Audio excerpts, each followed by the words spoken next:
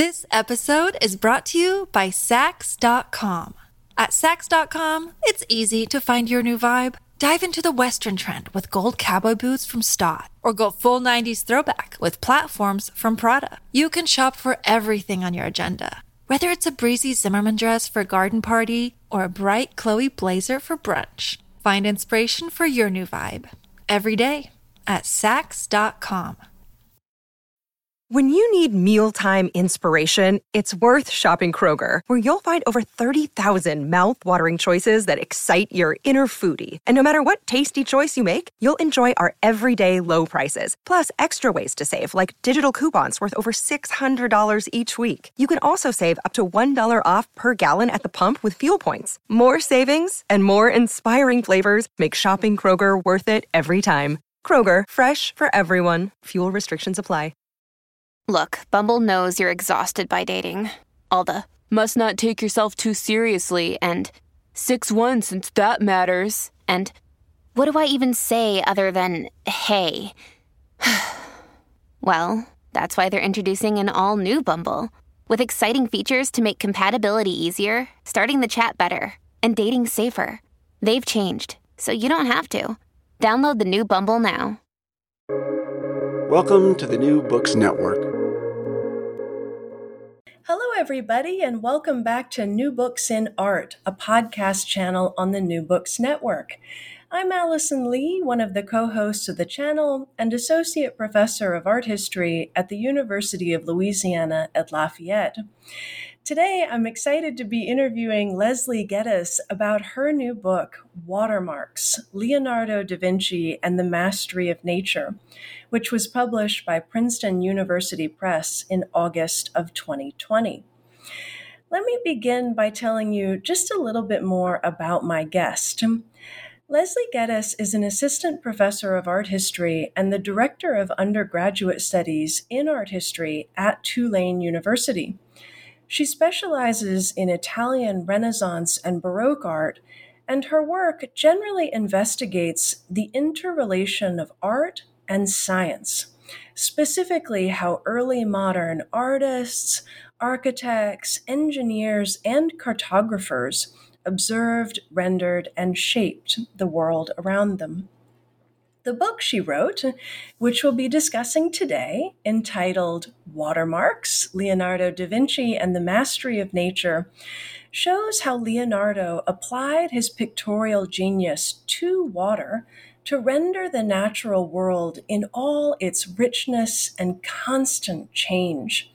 From drawings for mobile bridges and underwater breathing apparatuses to plans for water management schemes, Leonardo da Vinci had a deep interest in the technical aspects of water, and analyzing his notebooks, plans, and paintings reveals that for Leonardo, drawing was a form of visual thinking that was essential to understanding and controlling water, as well as other parts of the natural world.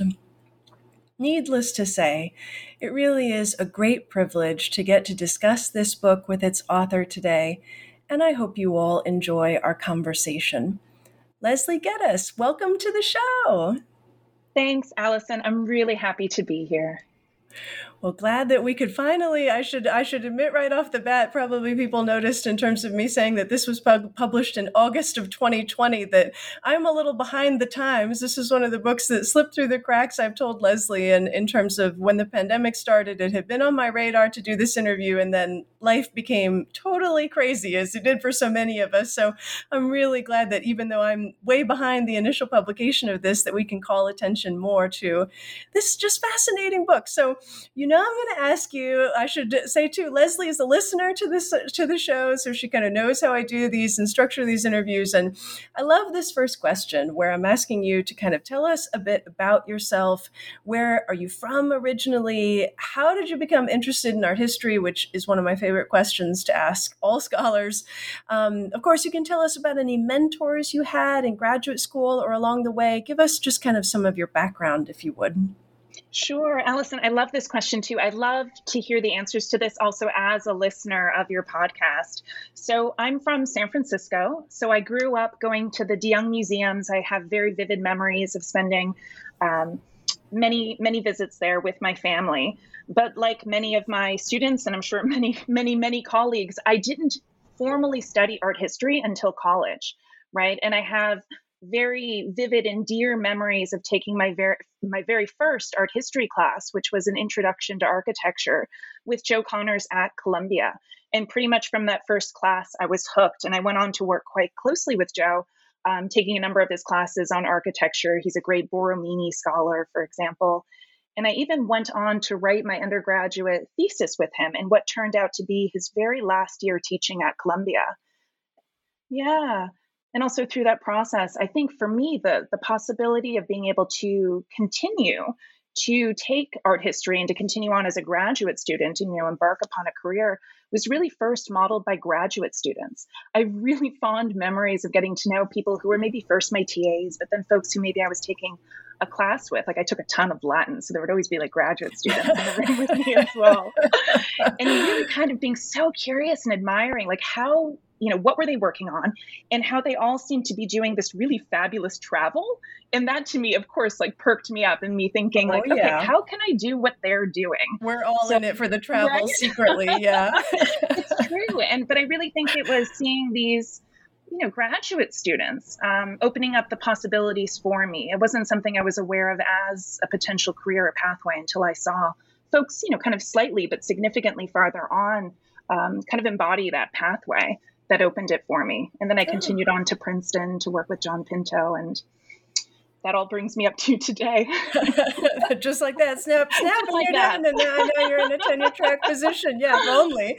Yeah, right. Gosh, I think you're the first person I've ever done one of these interviews with that spoke to the influence of graduate students, of your sort of, TAs and or your cohort. And I think I understand exactly what you mean so much. And I'm so glad to hear you kind of giving that shout out for those who are our most direct sort of people that we're emulating and asking questions of, often much more so than our mentors who we love them, but they're super kind of scary and remote in some ways from us. And, I think you figure out to a large extent how to be a professor and a researcher and a scholar from talking to your fellow graduate students in many ways. Right. Yeah. And I think that kind of nearness is also the intellectual conceptual work, in the sense that I remember as an undergrad, like knowing, just kind of having still a kind of baby brain around subject matter and intellectual inquiry, but knowing that they were all working very hard to figure out their pathways through their own problems of investigation. Right.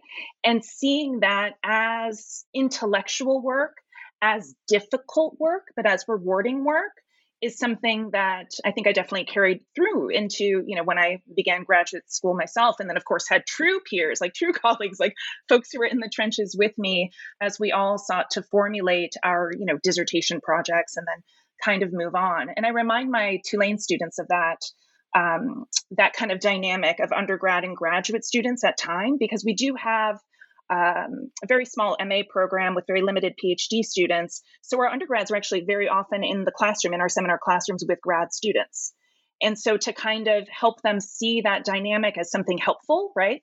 That the grad students can model ways of engaging with the material at a kind of, you might think of as a deeper or more invested level, but also the undergrads with their kind of hustle and their curiosity and first time reading the material, first time really looking, can also create this kind of beautiful synergy in the classroom. So I think about it pedagogically these days as well. Absolutely. Well, I think this leads pretty nicely into the next question, which is just about how you came to write this specific book. And I know that this was a dissertation. It comes up in a couple of different ways. You can usually tell this from the acknowledgments of people's books, but can you say a little bit more about how this came about? Just because you write a dissertation on something doesn't actually necessarily mean that it's going to end up being your first book. So I love to kind of hear about this process, where it began and everything. Allison, that's such a good question. It's another thing that I like to to hear other folks' pathways through their first book project as well, because you're absolutely correct, right? That a lot changes from dissertation to book.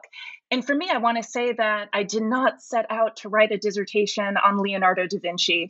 That to me would have sounded totally outside the realm of possibility, right? It was one of these things where there were a constellation of interests that I was developing. In short, I went to Princeton to work with John Pinto, who is an expert in 18th century Roman architecture, and I wanted to work on Roman urbanism. And I started working on projects like fountain design in Rome, but I was also interested in villa culture, particularly in the Veneto. And I started thinking about large-scale land transformation in the natural and built environment. And when you're talking about large-scale land transformation, as it turns out, you're really talking about water as being the primary driver of change, the primary mechanism and means by which the natural terrain can be augmented, manipulated in so many different ways. So that essentially brought me to work on a number of hydraulic engineers. And I remember as I was developing my dissertation committee, trying to make this case for working on this one particular hydraulic engineer who was a contemporary of Palladio and showing these plans and these questions I wanted to ask. And my committee essentially suggesting, look, you're interested not just in the engineering, which is fabulous, but you're also interested in water as a problem in art. And it's true. I was very keen to think about the difficulties of depicting water. Water is formless, it's transparent, its mutability, its liquidity makes it a difficult subject to render. It also is a problem of perception, right? It's difficult to see and interpret in various ways that we can get into when we talk more specifically about some of Leonardo's strategies. But anyway, kind of coalescing around these interests on the part, engineering based and very kind of technical in certain respects, and then thinking of representations of water in art and all sorts of different media. You find Leonardo as this kind of linchpin. It's like all roads lead to Leonardo in many ways. And so it's with that encouragement I embarked upon this study of Leonardo's vast corpus, as it turns out, of studies, both pictorial but also writing about the subject of water in all of these different myriad applications. Mm-hmm. Well, this leads nicely, I think, into my next question, which isn't one that I would ask on my own, but I've been getting more and more feedback just in terms of listeners contacting me on social media and through email and things like that. And one of the number one things that I'm getting asked to write or to ask you scholars about is the process of transforming the dissertation into the book. Now, I know that this could totally take over the entire interview, and I don't want it to, but they tend to have kind of specific questions. They want to hear about, to some extent, sort of what had to change. And I think grad students know that sort of the review of literature has to change when it becomes the book. But they want to know, like, structurally, how did it change? Like, I think in your case, I'm going to ask you later about the sort of twofold division of this book, part 1 and part 2. And then beyond that, you have sort of 6 chapters with an intro and an epilogue. And I think I do wonder, was that the same structure, same chapter numbers, sort of as you had in the dissertation, or did that shift? And then they tend to want to know, how long did it take you from sort of when the dissertation was submitted and done to when you submitted this manuscript and we're sort of like, the book is now done. So if you could grapple with those two questions a little bit, I know there would be some appreciative listeners. I'd be really happy to. And I think my first way of addressing it is to realize that the dissertation and the book are fundamentally different in one really key way. I try to explain this to other folks I've been speaking to about this process, so advanced graduate students and folks maybe working on their first book proposal and manuscript and all of that, as thinking of it as a kind of loosening. In fact, the book can be a bit broader in scope. The voice of the author can be, or at least in my experience, I felt it to be a little bit looser.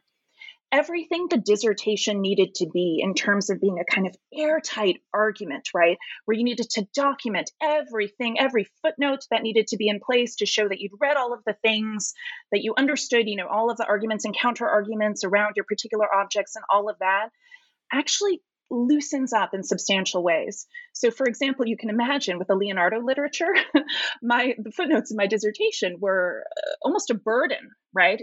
There was this sense of a kind of exhaustion, I would think, or maybe that's my own exhaustion talking, right? But this sense of a kind of comprehensiveness that I think one expects and perhaps is in fact required of a dissertation, this demonstration of all of the research and the bona fides and this documentation as you build out this initial argument. That kind of comprehensive apparatus in terms of documentation is certainly something that is not even appropriate towards a book that, while academic, certainly should strive to be of a broader audience. So in tandem with that kind of loosening up of some of that back matter is also that kind of loosening up of the voice that I was alluding to a moment before, where I felt freer in my articulation of my arguments. A lot of my revisions, and I can go into the structure in just a moment, but a lot of my revisions were kind of a more emphatic and muscular assertion of my argument in ways that were also about a kind of assurance in my own sense of what this material meant within the field, and also links that I saw moving outwards from it in different ways in the years that had passed from my articulation of the dissertation in defense of it, from its reworking in a manuscript, and certainly from its polishing in the form that you see today. So in many ways, I actually think the book writing is luxurious isn't the word I want, but I want to give this kind of sense of something that allows for a little bit more play. And I think that might be, I hope, might be encouraging to some of your listeners who are embarking on transforming their own dissertations into books. And of course, it's not an easy process. It's a very long process, and it's a difficult one. But I think approaching it with that certain kind of curiosity, but also realizing that there's room to do different things than what you did in the dissertation, and that you are choosing to be an author of a book. And so it should be the book that you want to make is in fact a quite freeing way to approach this rigorous intellectual project that is the making of a book. Oh my gosh, I love everything that you just said. I was like writing things down quickly because between us, and then it's going to be the whole, whoever in the world wants to listen to this. But I had the most horrible writing day today, this morning. And you have just briefly sort of restored my faith in what we do as writers of books, which, you're right, it just isn't the easiest thing, but it is luxurious. So I'm going to embrace that. It is. We do get to be, how did you say it, more emphatic and muscular in the application of our arguments. You're right that in some ways the dissertation as an exercise is a kind of limiting structure. It's supposed to be. It's supposed to be sort of tight, like you said. There has to be a comprehensiveness of demonstration. But when you get to the other side, we have editors looking over our shoulders. We have peer review. There are checks and balances on our luxuriating in our arguments. But yeah, you're right. I think I need to remember everything you said a little bit more on my days where I'm like, nothing is going right. Why can't I write today?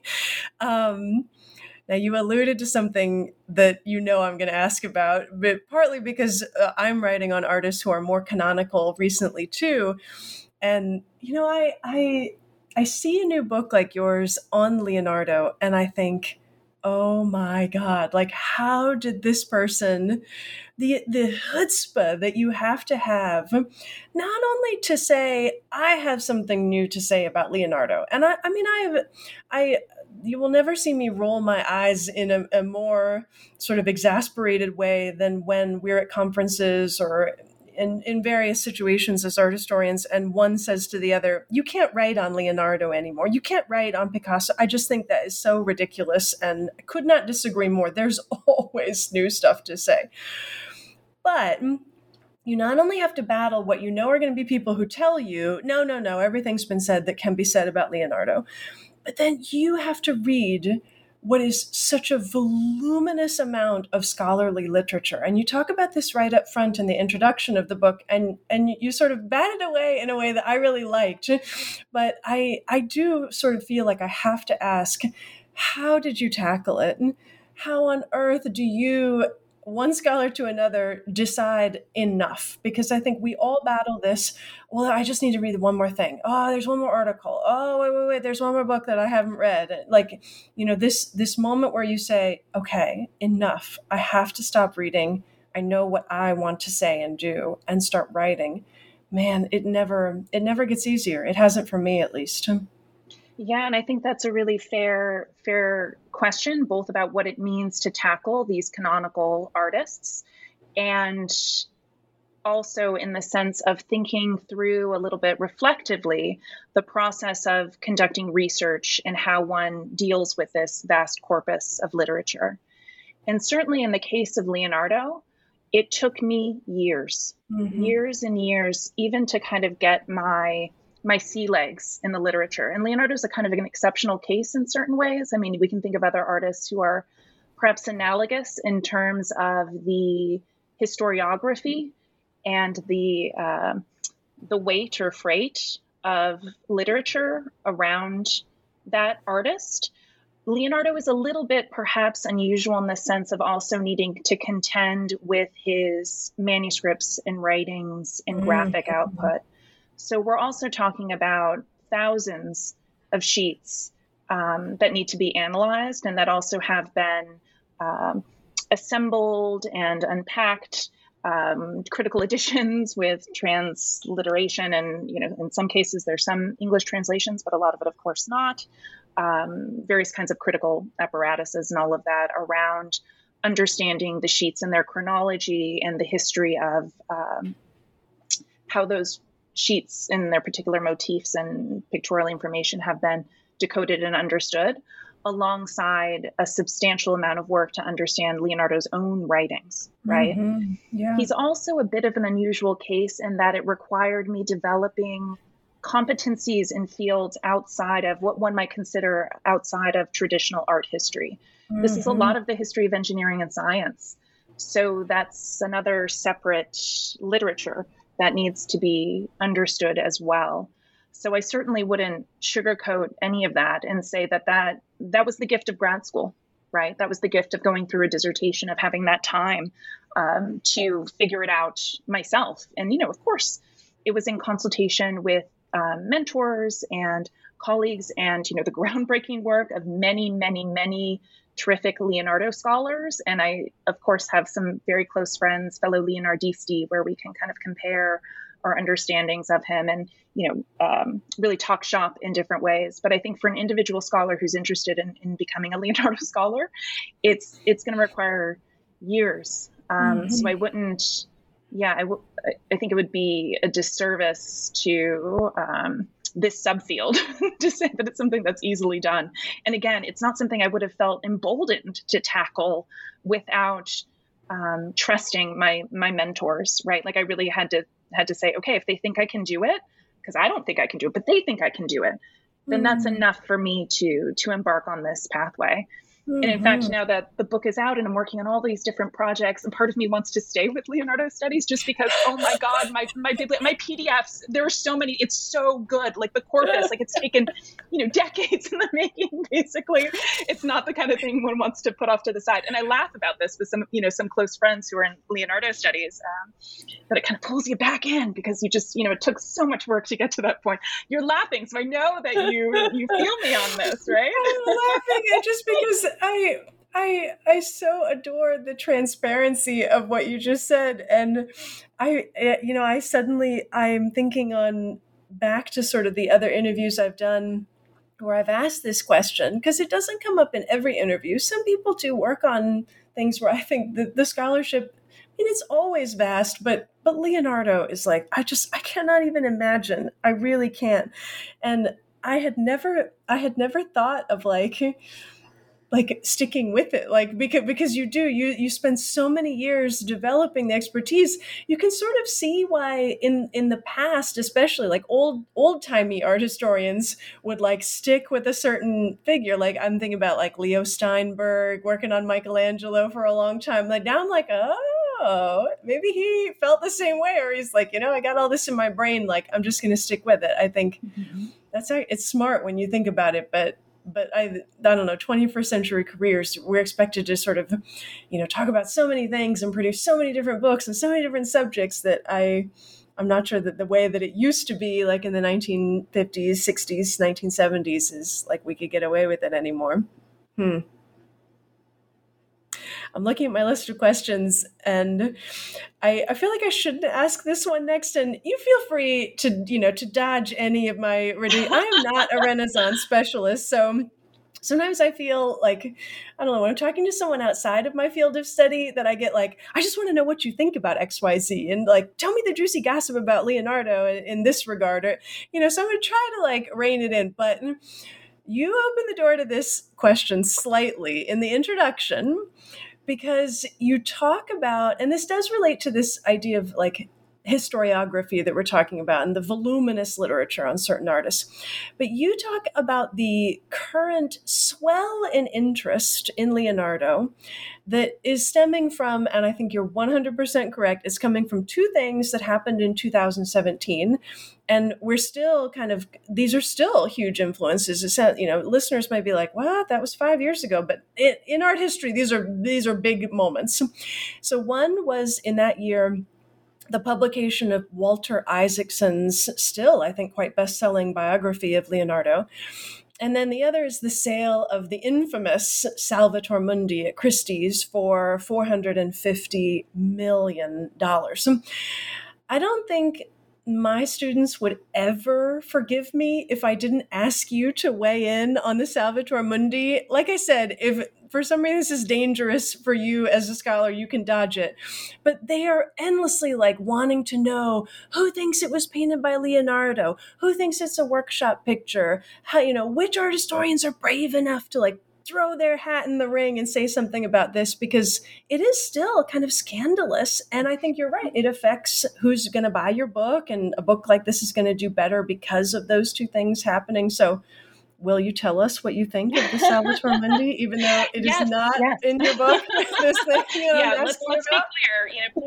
Please don't seek out my book if you think I'm talking about the Salvator Mundi. It has no bearing on my research avenues. But actually, I want to first back up and add a third prong to the two you set up, because you brought up Walter Isaacson's biography and the Salvator Mundi sale in 2017. 2019 was the 500-year anniversary of Leonardo's death. So there was a huge outpouring of new literature and exhibitions, including a major show at the Louvre, which I just happened to see. It was my last international trip, and I guess it was January or February of 2020. Before the world shut down. So I know now in retrospect, we're all sort of like, that happened? How did we? Right. So many things have happened since then. But leading up to the pandemic, let's say, because that's become a very clear marker of, our present day and before. There was substantial buzz, let's say, around Leonardo for a number of years. I also want to say that Walter Isaacson is also happily one of my colleagues here at Tulane, that he teaches a course in the history department, usually on biography. Yeah. It's a kind of special, very Walter fancy senior.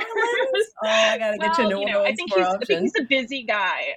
He's very smart and has been very supportive, and we've had some lovely chats.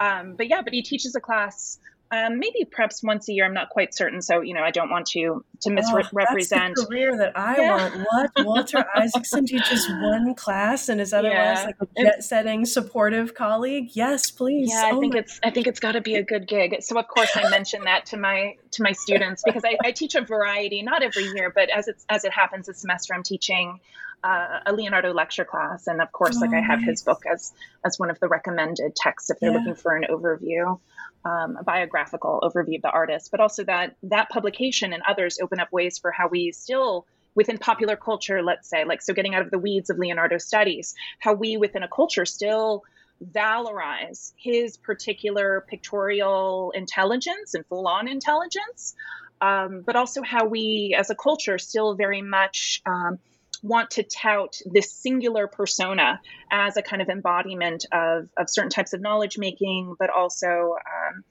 an elasticity of mind, but also, perhaps somebody who's who's constantly thinking ahead of one's peers. And I think that can take very, kind of capitalist directions, and ones that I'm also keen to have my students recognize, this kind of myth of the genius, the myth of the kind of the lone person, and do my absolute best to counter with historical record. One of the chief things I try to do when I teach Leonardo is have my students realize that he was incredibly social, and he was a person who was deeply enmeshed, of course, in a number of social spheres, and worked with a number of different patrons and all of that, but somebody who was deeply connected to other individuals who were also thinking through similar problems and pathways, right? So to remove from him this sense of somebody working in isolation, which was never the case, and return to him this sense of him being, exceptional in many ways, that's undeniable, but somebody who is deeply enmeshed in his own world, and particularly a social world. And I think for students to hear that, that's enormously important, right? That's definitely right, because I think this is also even about knowledge producers today, and us as academics. Books are not made in isolation, right? They're through conversation, they're through feedback, they're through site visits with folks, right? So returning to that sense of knowledge production, this sense of shared conversation and dialogue. And of course, we can see that also pertains to Leonardo and all of his many facets of his output. So I'd also throw that in there as well.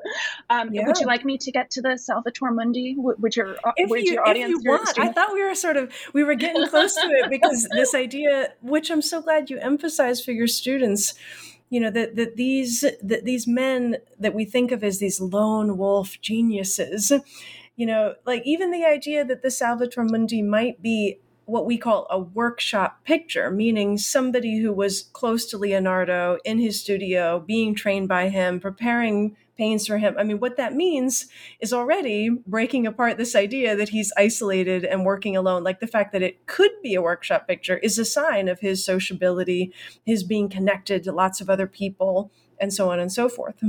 Right. And normalizing what painting practices were actually like, right? That it was never the sole artist of one's own hand touching and making a work of art from start to finish, right? Yep. So again, to critique, in essence, wall labels at museums, for example, right? Which will most often only give credit to one artist. Maybe they'll say if it's workshop, if they don't, have a secure attribution, but that's why they put it's workshop.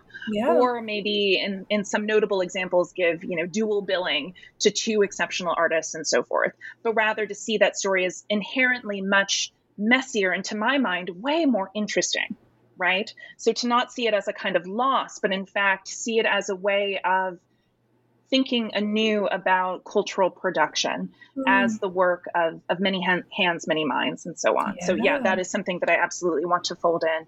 As far as the Salvator Mundi, I've never seen it in person. I haven't done a technical analysis, anything like that.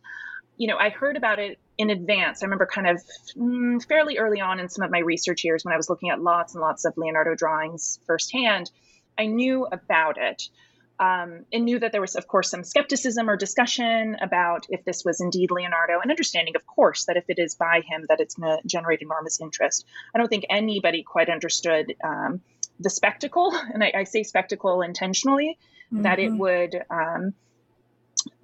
prove to be, of course, with this massive sale. And certainly when I speak about it with my students, who, of course, it's so funny, Allison, it went from students asking me about the Da Vinci Code. Do you remember that? Right?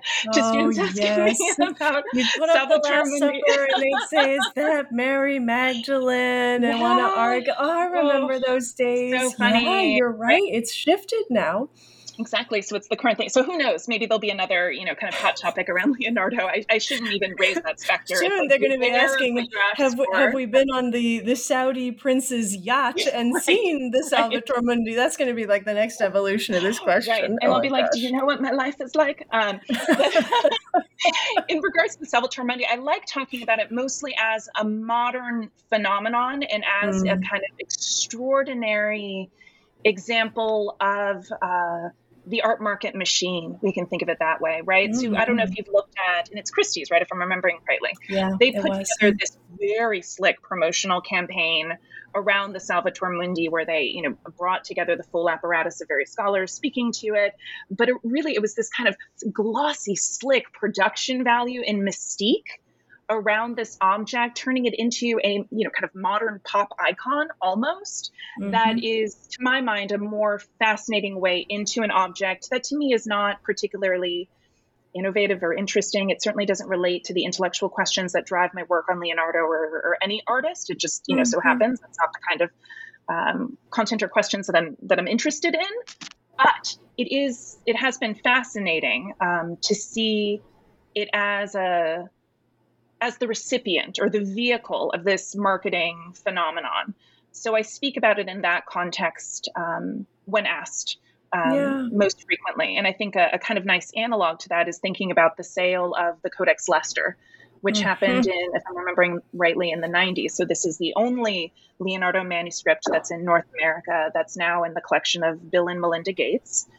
And that sale was also via auction. And you can actually compare, and this is something I sometimes have my students do, the catalogs for each. And that similarly had a huge amount of press around it.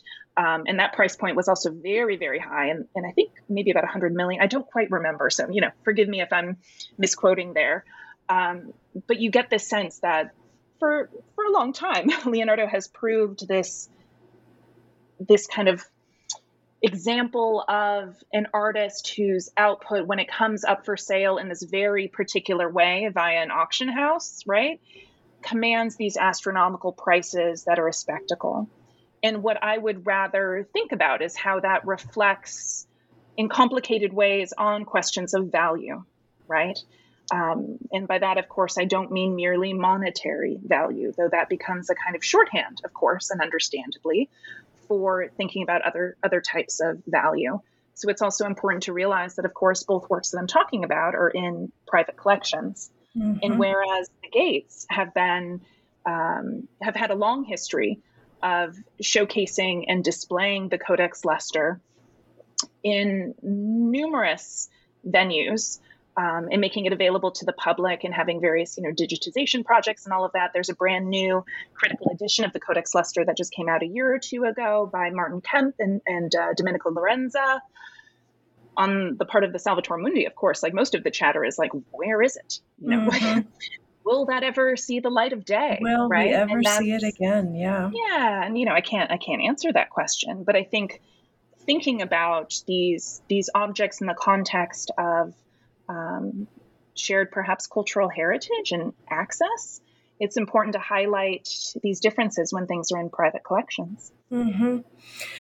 This episode is brought to you by Saks.com.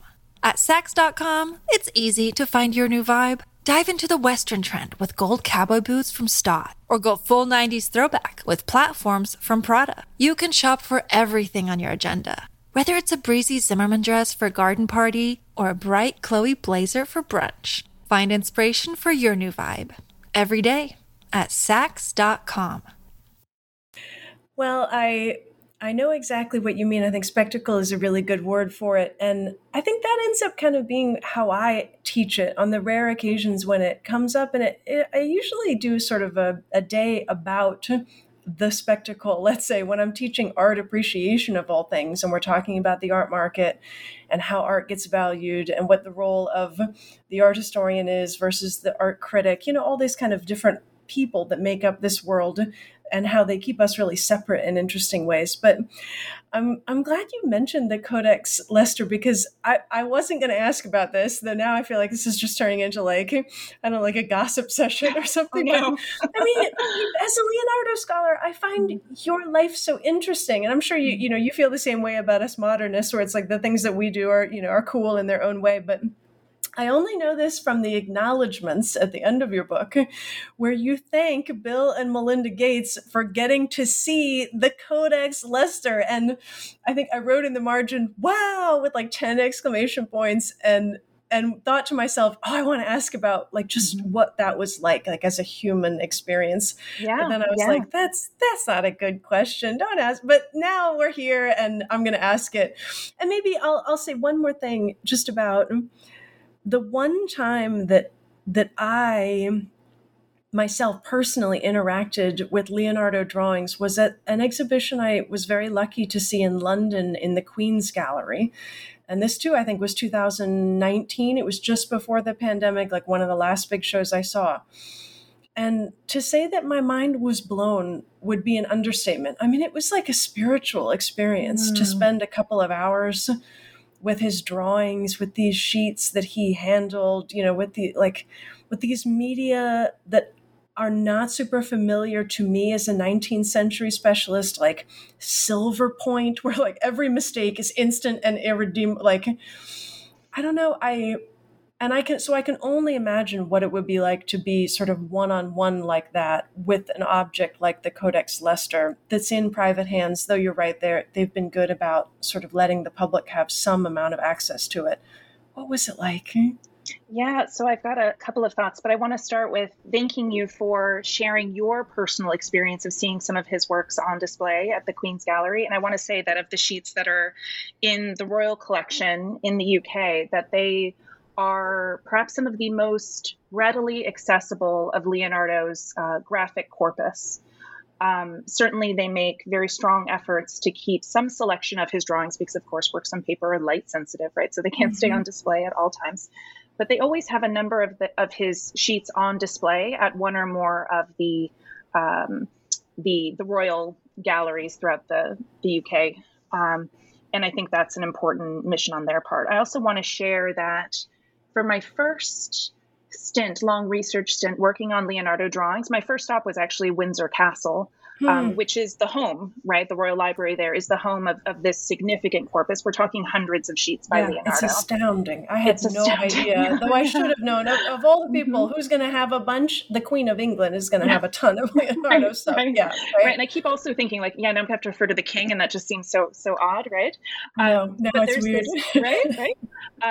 And that was, me as a very junior PhD scholar going there to work, and they were enormously and immediately accommodating. And I spent something like 5 months going back and forth from London on the train to view those sheets. While there's extreme, heavy, understandable security and various procedures one has to go through to access them, they would bring me boxes and boxes and boxes of them. Wow. And I'm so fortunate, Allison, that was one of my first experiences working directly with the drawings, which are breathtaking, and still the immediacy of beholding the work with your eyes versus a digital image, no matter how, fabulously detailed and how much you can blow it up. There is no, to my mind, substitution from time spent with the actual object. That experience certainly bolstered some other rather harder or, more prolonged challenges I had in getting access to Leonardo's work. So in the example of the Codex Leicester, that was a tricky one. I would say, I can't quite remember the timeline, but I generally think of it as taking me about 2 years to get access to it. And for a long portion of that time, it was trying to figure out, how do I access, like, who do I contact? Right. I bet. Yeah. Right? Like, who do you like, that was, the kind of the first barrier that I had. And it was ultimately, if I remember rightly, a huge, eternal thank you to Martin Clayton, who's the wonderful drawings curator in the Royal Collection at Windsor Castle. A truly wonderful and exemplary and important scholar of Leonardo, but also, a large swath of old master drawings. He directed me, if I'm remembering rightly, to the person who served essentially as the art consultant for the Gateses. And so I remember writing that person and having a kind of appeal, that I wrote in like a letter format, like, this is who I am. This is why I need to see these certain sheets. These are the details I'm looking for, the justification. And I remember we then set up, he got back to me very kindly, and we set up a phone call. But at that point I was living in Florence. So I was calling to where he was based in New York. And I had a kind of phone interview.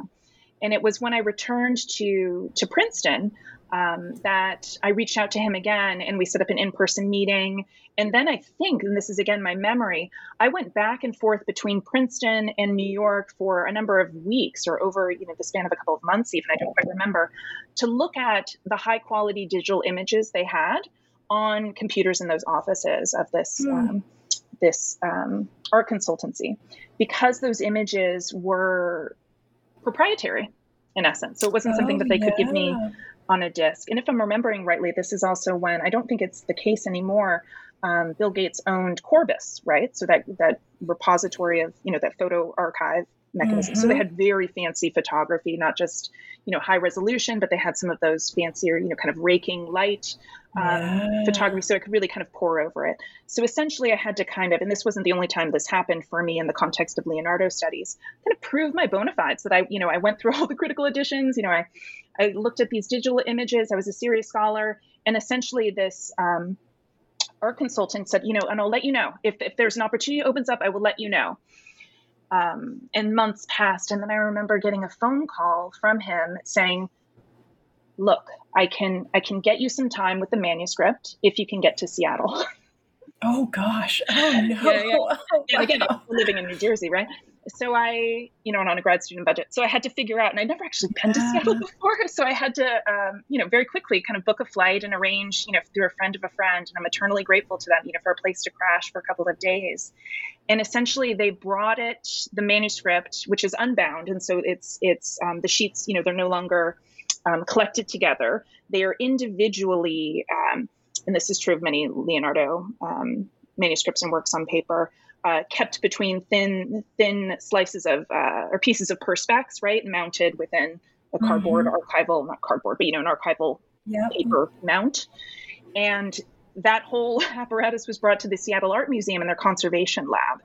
And the reason, and so I will eternally be thankful to him. And so this is another, shout out of gratitude to Domenico Lorenza, that this fabulous, really generous, first-rate Leonardo scholar was working on a new critical edition. So he was going to be examining the pages as well. And he essentially shared time with me. So I think it was over 2 days, if I'm remembering rightly, that I was able to look at them. And I remember, and this is again a memory, I remember finding it also so curious that if memory suits, his art consultant was there and could handle, the perspex, or sorry, the mounts that held the individual sheets. And I and Domenico Lorenzo could. So I was, pulling them out very carefully. I could, hold it up to the light if I needed, or, turn it over because there's recto and verso. You need to examine both sides and so forth. But if memory serves, the staff at the Seattle Art Museum might not have had permission to do so. Right. It might have been like a legal kind of loan thing. And again, this is my memory, which is now it's been a minute, but that stuck with me because it also speaks again to this notion of value. And of course, some risks associated with something of such cultural importance, but also, whatever monetary values attached to it for insurance purposes. But that's kind of a wild story, right? So I hope that was worth spending a couple of minutes. It was. Oh my God. I'm so glad I asked now. I mean, I thought you might just be like, it was awesome. And like, that was the end of the story. And we'd be like, oh, like we want to know more. No, that was really juicy. It's kind of a journey, right? It was. Usually, I usually start by asking, because I tell this story, not often, but when it comes up, I usually flip it back at the person, ask, well, how would you go about finding, like, how do you contact the Gates? Like, how would you try to find access to the Codex Leicester, right? Again, like not even knowing where to start, because it's so fundamentally different than contacting a library or a museum, right? You're dealing with a public or even a national collection.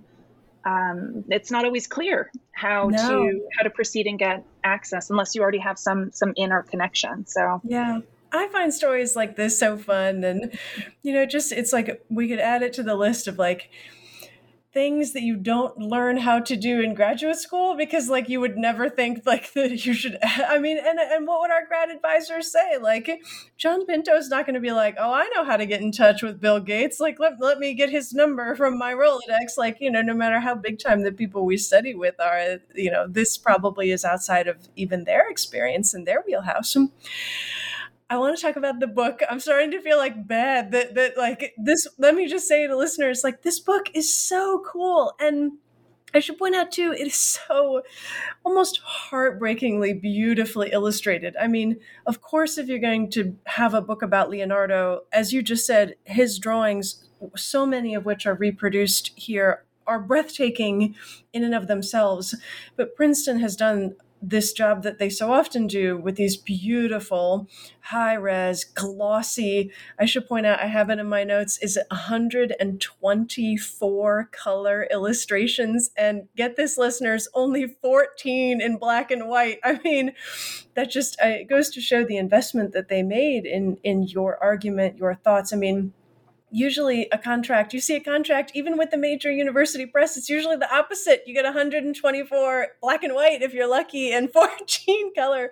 So to see that flipped it made my heart smile. And what you do with that and what you do with this argument, maybe the way in with the time that we have left, I wanted to ask you just about some structural things, like the fact that the book is divided into two parts, which I think is very smart. Part one is called Water Tamed. Part two is Water Unleashed. So there's something poetic and sort of, the flip sides of a coin. And it's interesting, the breakdown from there's I shouldn't say only, but there's 2 chapters in part one and then 4 chapters in part two. And they all have really beautiful sort of poetic titles. Chapter 1 is called The Machine Drawings, which makes it pretty clear what it's about. Chapter 2 is Traversing Water, so a little bit more like, I wonder what this one's about. Chapter 3, Flow and Flux. Chapter 4, Water and Landscapes. Chapter 5, Painting and Mapping. Chapter 6, my personal favorite title, Water, Earth, Air, Fire, which I think Leonardo would have liked that title too, though I'm extrapolating a little bit. But I guess what I wanted to ask you is kind of about this decision to organize things or to talk about Leonardo's theories topically rather than chronologically, to go about it in a way that is a bit opposed to this traditional, linear, chronological model that we are so often as historians kind of encouraged to abide by, and to do what you did, which is to really depart from that. And I think it's a structure for this book that really, really works. But where and when in your process did that happen? Was this the structure of it as a dissertation, or was this one of the changes that you made? Did this happen in conjunction with an editor? I mean, I'm just always interested in this kind of big overarching stuff that really matters for how the book ends up being shaped as an argument. Yeah, thank you, Allison. To start off, that 2-part structure of the Water Tamed and Water Unleashed, that was there in the dissertation. And I have to say, cool. It took me a long time. Even before writing, I think it might have been part of my initial proposal. I can't quite remember. But in my initial development of that project, I had this strong conviction that way of framing this corpus of material, so all of his material concerned with the study and control and depiction of water and its many different manifestations, could be broken up into these two strategies, or these two ways of thinking about water and its flow and its corralling. In Water Tamed, the first half is devoted to his engineering approaches to water, so its control. So a lot of water machines, hydraulic devices, some canalizations and plans and so forth, but also some of his more inventive and, to my mind, still more playful representations of how man interacts with the natural world. So a whole series of mobile bridges that is this military technology, in fact, for quickly making these wooden structures to move troops from one place to another over watercourses of various depths and widths and so on. And also all of his wonderful, playful, imaginative, hopeful, optimistic designs for underwater breathing devices. This is Leonardo who wants to observe nature at every level, including from below the surface of water, right? Mm-hmm. So those are both ways of traversing terrain. So essentially those engineering approaches were grouped together. But even within that corpus, you have a tremendous range of pictorial strategies and topics. And for me, it was important to give this sense of the richness of those approaches, right? That part of understanding Leonardo as a thinker in any subject, but in water specifically, is an understanding that he is constantly striving and contending with both the limits of vision, of perception, but also representation, and trying to figure out what is the best tool at hand, be that text or images, and what kind of images, what kinds of texts are suitable to work through specific problems related to this notion of water tamed, corralled, managed, etc. the other side of the book, or the other half of it, Water Unleashed, gets more to the poetics, the scientific explorations, the schematic diagrams of water flow, the study of hydrology and hydrodynamics, to also the pictorial representations, more painterly. And in fact, this is the section where I really get into the paintings, depicting water flow with its, deep, potent symbolism, not just within the Christian world with baptism, but water is always, because of course it's necessary for human survival, right? All of these associations that make it such a important subject in painting. And so that that half with its 4 chapters contends with some myriad ways that we see Leonardo and his peers thinking through how we observe and understand the natural world around us through the particular lens of water.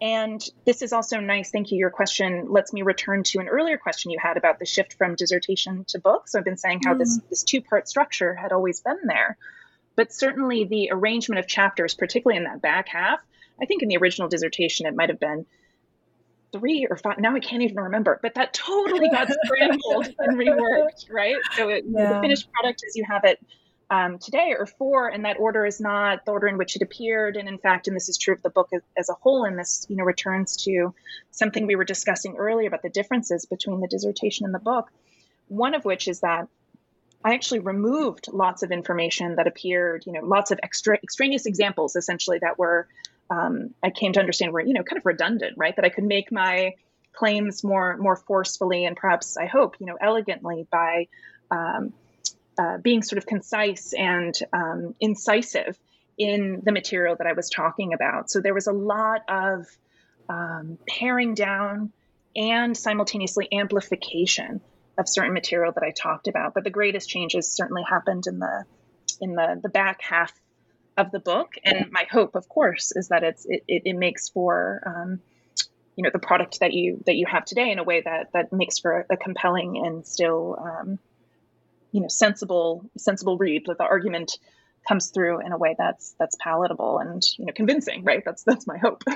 Definitely, yeah. And I'm glad you said that, in fact, about this idea that sometimes it's about paring down the examples you have, or the number of references to other works that you make, the comparisons to the ones that will be the most salient, the ones that will really be most impactful. And yeah, I know what you mean about, and I don't know that it's necessarily like a grad student versus like senior scholar kind of thing, because I think I still sometimes have this tendency where I'm like, just hit them with tons of examples to prove your point. And you're right that sometimes if you sort of pull back from that, it can be better. I just want to say like one more thing, or ask one more thing, just in terms of, kind of springboarding from what you just said about paring things down. I found in chapter 4 that some of the comparisons you make in that chapter just really got me thinking in new ways. And maybe it's also because that chapter was the one that had so many of Leonardo's most famous paintings in chapter 4, which is called Water in Landscapes. So you talk about the very famous The Virgin of the Rocks. You talk about the water that's in the back of the Mona Lisa. You talk about the Virgin and Child with St. Anne. Hopefully listeners are like, these are hits that they are even thinking of in their mind what they look like, or Googling them. And then the water motifs in the Baptism of Christ that he worked on with Verrocchio, his teacher. And as I was reading that, I was struck by, not just the kind of new things you say about those works, and about the references you make to the drawings, which of course I'm not familiar with as not being a specialist on Leonardo, his sort of landscape studies. But you summon all these other, not too many though, Renaissance practitioners. You bring up Bellini's St. Francis in the Desert, which I was like, ooh, that's a slam dunk comparison.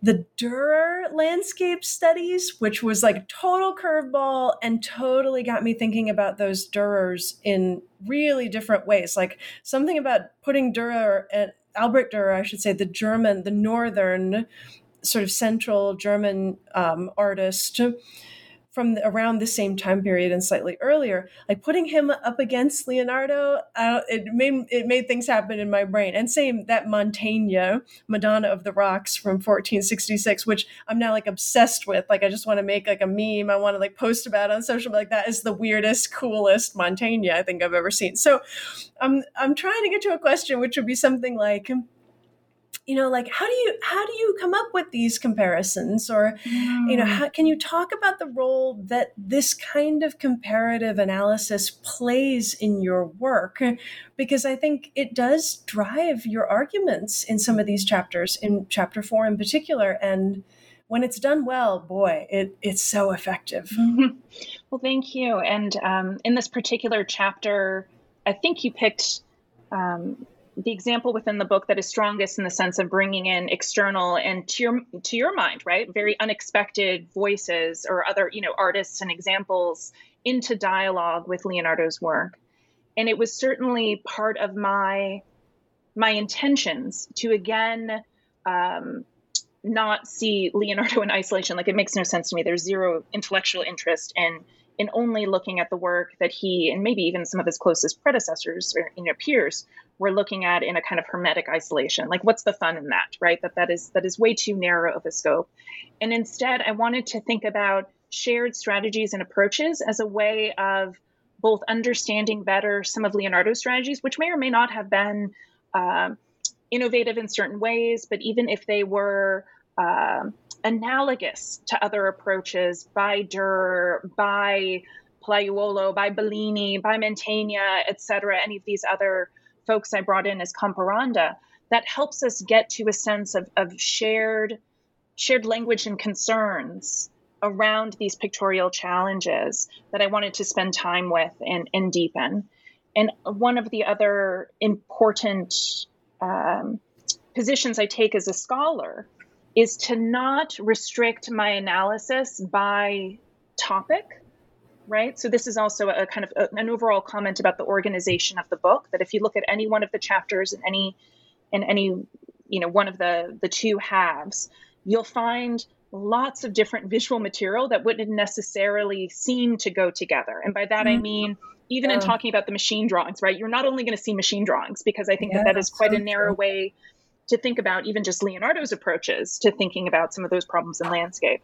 But it certainly occurs in this back half, in this particular chapter that you're talking about, chapter 4, where you have something like his wonderful drawing of the interior of an arsenal, of a forge, and you have this massive cannon, right? And it's got this almost a swarm of these nude bodies of these men who look like they're hoisting it up, right?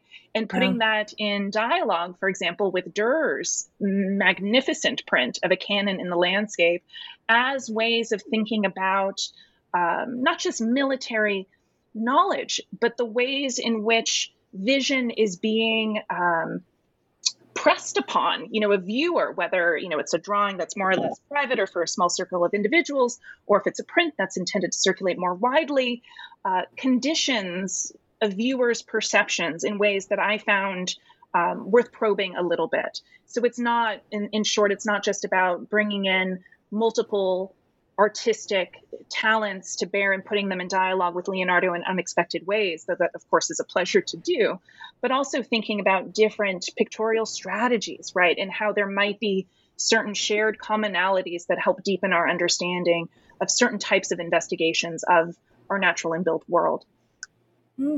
Pictorial strategies, indeed. Wow, well said. I'm looking at the clock and I cannot believe how fast this has gone by. I mean, it's like, I don't know how we ate up all this time having this like engrossing conversation, but I cannot not ask you the traditional last question, so you have to answer it quickly, unfortunately. But I hope you will share with me and with our listeners what you are working on now, what we can look forward to coming out hopefully soon. I'll signal two projects which are very much in development. One is my new book project, which I'm calling Weapons of Atlas, which is on navigation instruments and map making within new forms of printed books. And that's a much later project, I should say, that the dates of it I'm thinking are roughly 1580 to 1640. So I'm really kind of going out of my my Leonardo terrain and kind of moving, you might think of it Renaissance into Baroque, perhaps, right, era, but also switching media from focusing primarily on drawings to thinking about print and printed books. And then I also wanted to signal a really exciting collaborative project I'm working on with my terrific Tulane colleague, Adrian Anagnos, on these plans and maps of an 18th century French fort that's in, and you'll know this because you're a Louisiana-based person as well, right? Mm-hmm. That's in essentially what's Plaquemines Parish. So it's just south of New Orleans. Yeah, this is fascinating, right? It's essentially a fort that was located at the nexus of the Gulf of Mexico and where it met the mouth of the Mississippi. So a very important strategic location, as you'd imagine. Yeah. And for me as an early modernist, it's my first project in the Americas, and looking at those plans and maps with all of their complicated ways of depicting waterways, right? You can imagine. Oh, yes. Has been a deep pleasure. I bet. Wow. Well, we will be looking forward to and keeping an eye out for those. Thank you so much for taking the time to discuss this book with us today, or with me today, and share these all these thoughts with our listeners. I really appreciate it. Oh, thank you. Thank you so much for this conversation, Allison. It's been a delight. All right. Okay, everybody, you have been listening to New Books in Art, a podcast channel on the New Books Network. My name is Allison Lee, and I've been talking to Leslie Geddes about her new book, Watermarks, Leonardo da Vinci and the Mastery of Nature. As always, if you have questions or comments about this episode, you can contact me through my website at allison-lee.com, or you can find me on Instagram at Professor Lee. Thanks so much for listening.